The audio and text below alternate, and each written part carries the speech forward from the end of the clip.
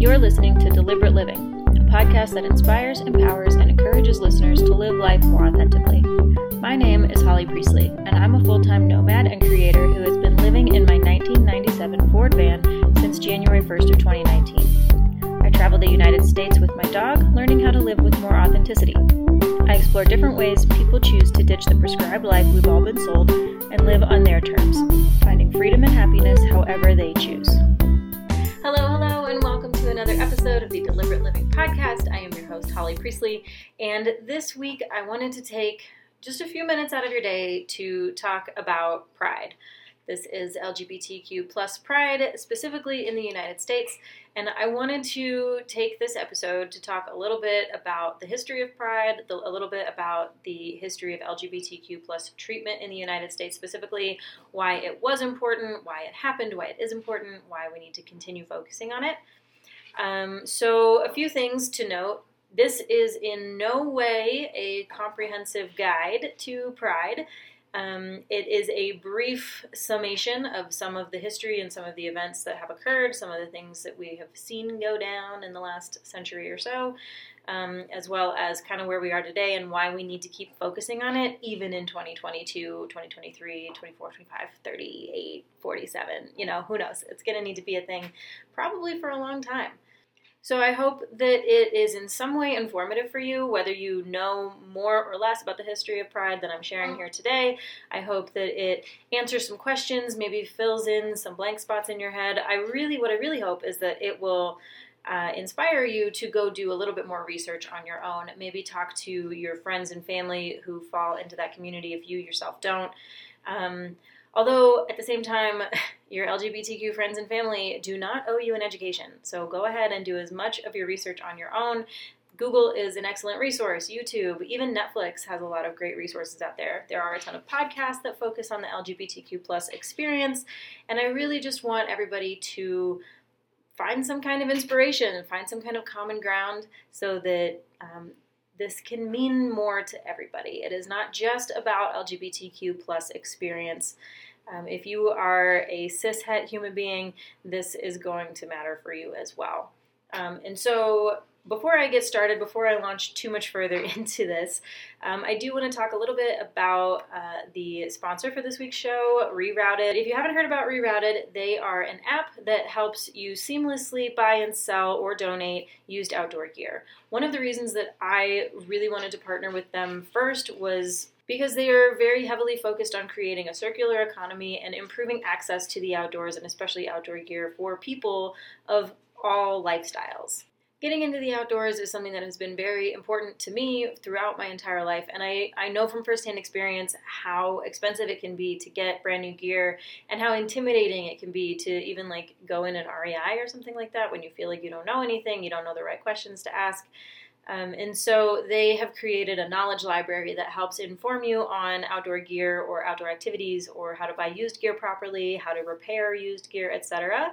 And if you want to get 10% off of your first purchase with them, I have a link in the show notes below that will get you that 10% off. And also, if you're going through your midsummer gear clearance in your own closet and you want to get rid of some of your gear, I do have an option for that as well if you want to get 10% off of your first 5 sales. Just send me an email directly and I'll put you in contact with them to get 10% off your first 5 sales.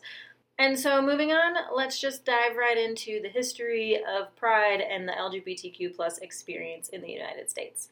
So the purpose of Pride Month, Pride Anything, is to recognize and celebrate the impacts that LGBTQ plus individuals and groups have had on history. That means local history, that means national history, that means international history. June became Pride Month in the United States to honor the 1969 Stonewall Uprising in Manhattan. The Stonewall Uprising was by no means the first step in the journey, but it was a turning point, a significant turning point for the gay liberation movement in the United States. So let's backpedal just a little bit to pre-Stonewall so that we can see a little bit of the history of what the LGBTQ plus communities were dealing with in the United States before that uprising and what might have maybe led to such an uprising. In the United States, before 1970, homosexuality, or really anything that deviates from cishet norms, was paraded as a mental illness, and it was a crime. It was a criminal offense. And so I've used this term cishet a few times now already in the podcast, so I want to go ahead and define that just in case you don't know what that means. It took me a hot minute to learn what that meant as well. So cishet is cisgendered heteronormative, and cisgendered is basically presenting as the gender of the sex you were assigned at birth. So a masculine presenting person who was assigned male at birth, or a feminine presenting human being who was assigned a woman at birth. That's cisgendered, presenting as the sex you were assigned. And heteronormative is that concept of one man and one woman playing out our very ingrained relationship standards that we all know about. So that's what cishet means, cisgendered heteronormative. Anything that deviated from that, homosexuality, LGBTQIA+, LMNOP, that was paraded as a mental illness and could be a criminal offense. And so, in addition to all of that, bars and restaurants could legally refuse service to anyone identifying as LGBTQ+.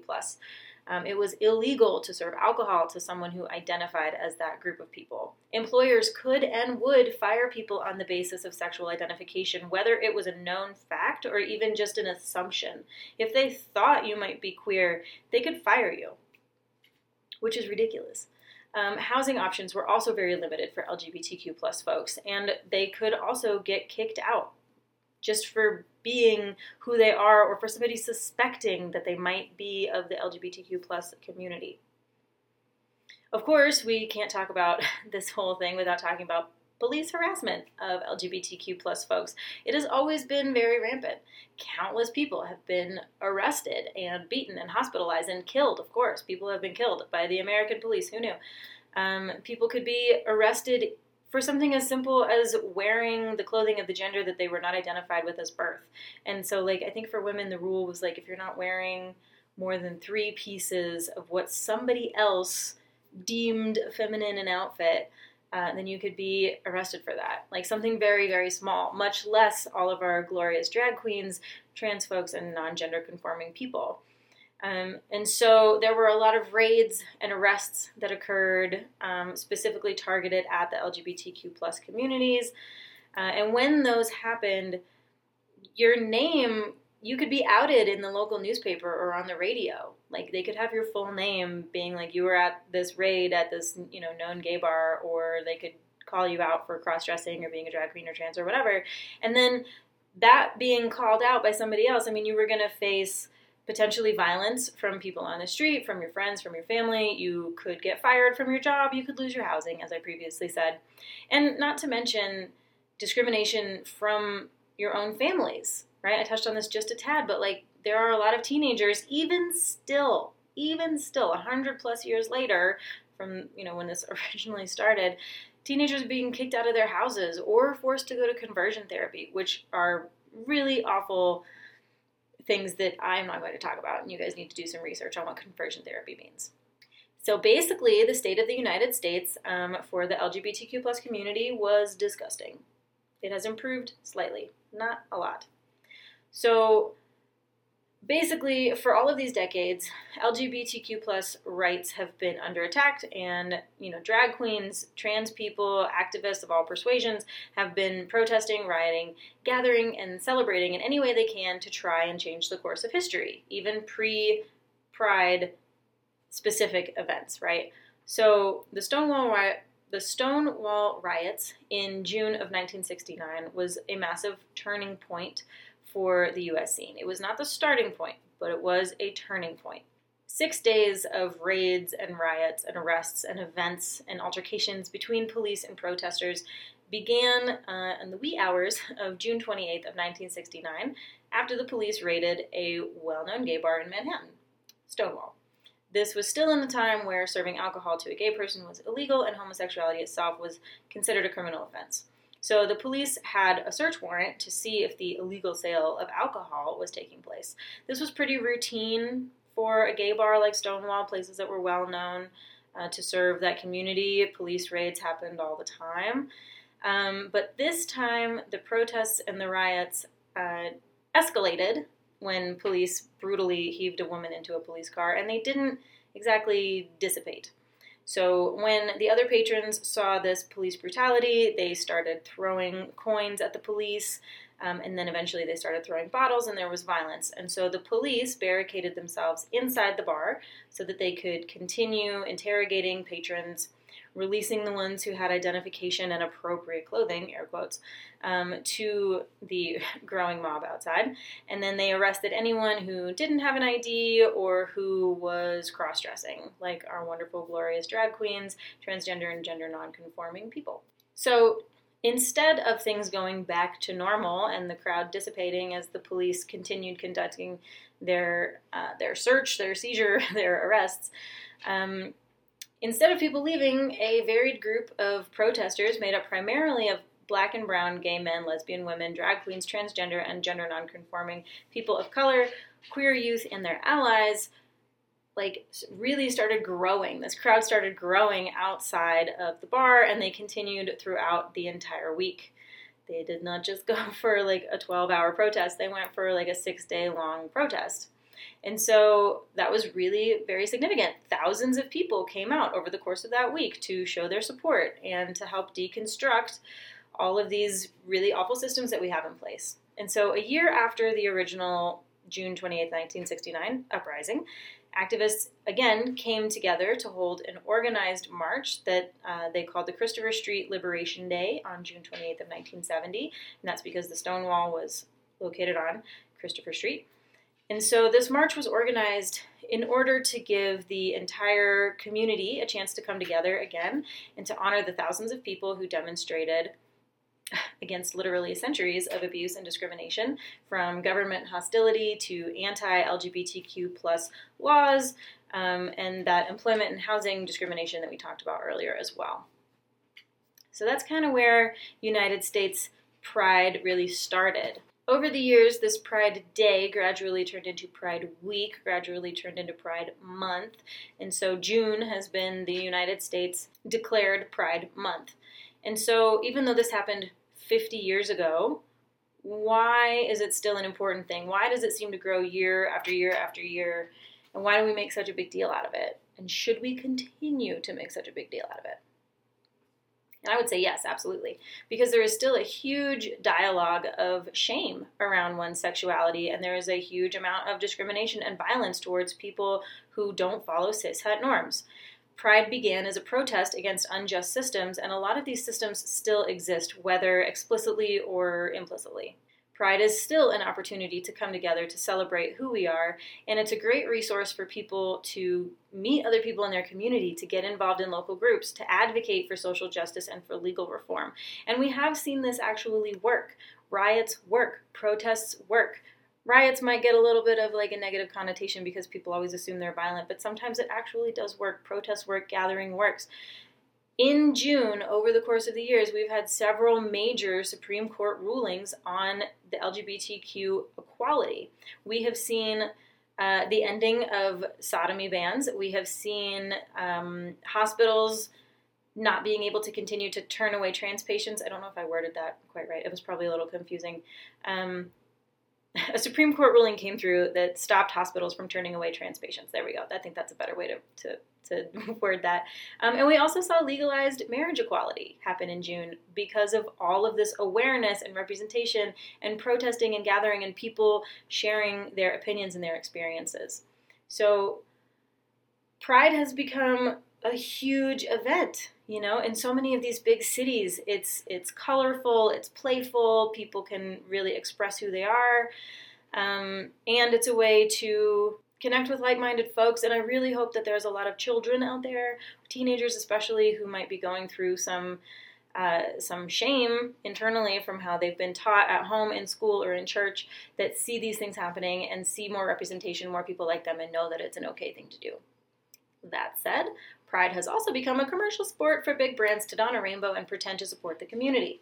And so I'm not going to get on a huge soapbox about big brands having rainbow splashed everywhere who don't actually contribute to the LGBT plus community, because that would be like a 45-minute rant about how you need to put your money where your mouth is and how you need to actually show up and vote And if you're going to go ahead and lobby for politicians to like do or not do certain things, you need to support your LGBTQ plus community in that way too. Anyway, bringing it back down to more of like a personal community-oriented thing that maybe you can impact. If we really want to support the LGBTQ plus communities, we need further queer liberation and equality. We need more legal reform and more social change than we've seen. We need to protect queer kids and adults. We don't need any more don't say gay bills in Texas and Florida and wherever else it's happening. We really need to protect our LGBTQ plus folks of color because they are disproportionately attacked and killed for just existing in the world. And that is not okay. So how can you help this queer month and also next month and the month after? Because queerness, pride-ness, LGBTQ plus-ness isn't just like a 1 month thing. It's something that like we live with all the friggin' time, and it happens every day of our lives. So how can you help? Whether you're part of the community or not, you can elevate the voices and stories of others. You can investigate your own biases towards cishet standards. You can read books, watch movies, listen to podcasts, etc. that share the stories and experience of people who live life differently than you do. Doesn't matter how that is. Any way that somebody lives differently than you do, always a great thing to absorb and learn just to see that there are other ways to live life. You can advocate for equality for everyone, and you can vote. You can fucking vote for policies and politicians who make an actual difference in these arenas. And like I said at the top of the show, you can ask more questions of Google and YouTube and Netflix, not necessarily of your queer friends because we don't owe you an education, but you owe it to us and you owe it to yourselves to educate yourselves. So yeah, happy Pride, everybody. I hope that this episode has helped you see something new or learn something new. Please come have a conversation with us on Instagram or on YouTube about Pride and about your experiences with Pride, whether they've been good, bad, or neutral. I would just love to have more of a dialogue about this. I do think it needs more representation. I do think it needs more elevation, and so that will be my goal. So if you want to continue to support the show, of course, thank you for listening, making it to the end of the show. That's amazing. You can do the thumbs up, 5 stars, liking, subscribing, commenting, all of that.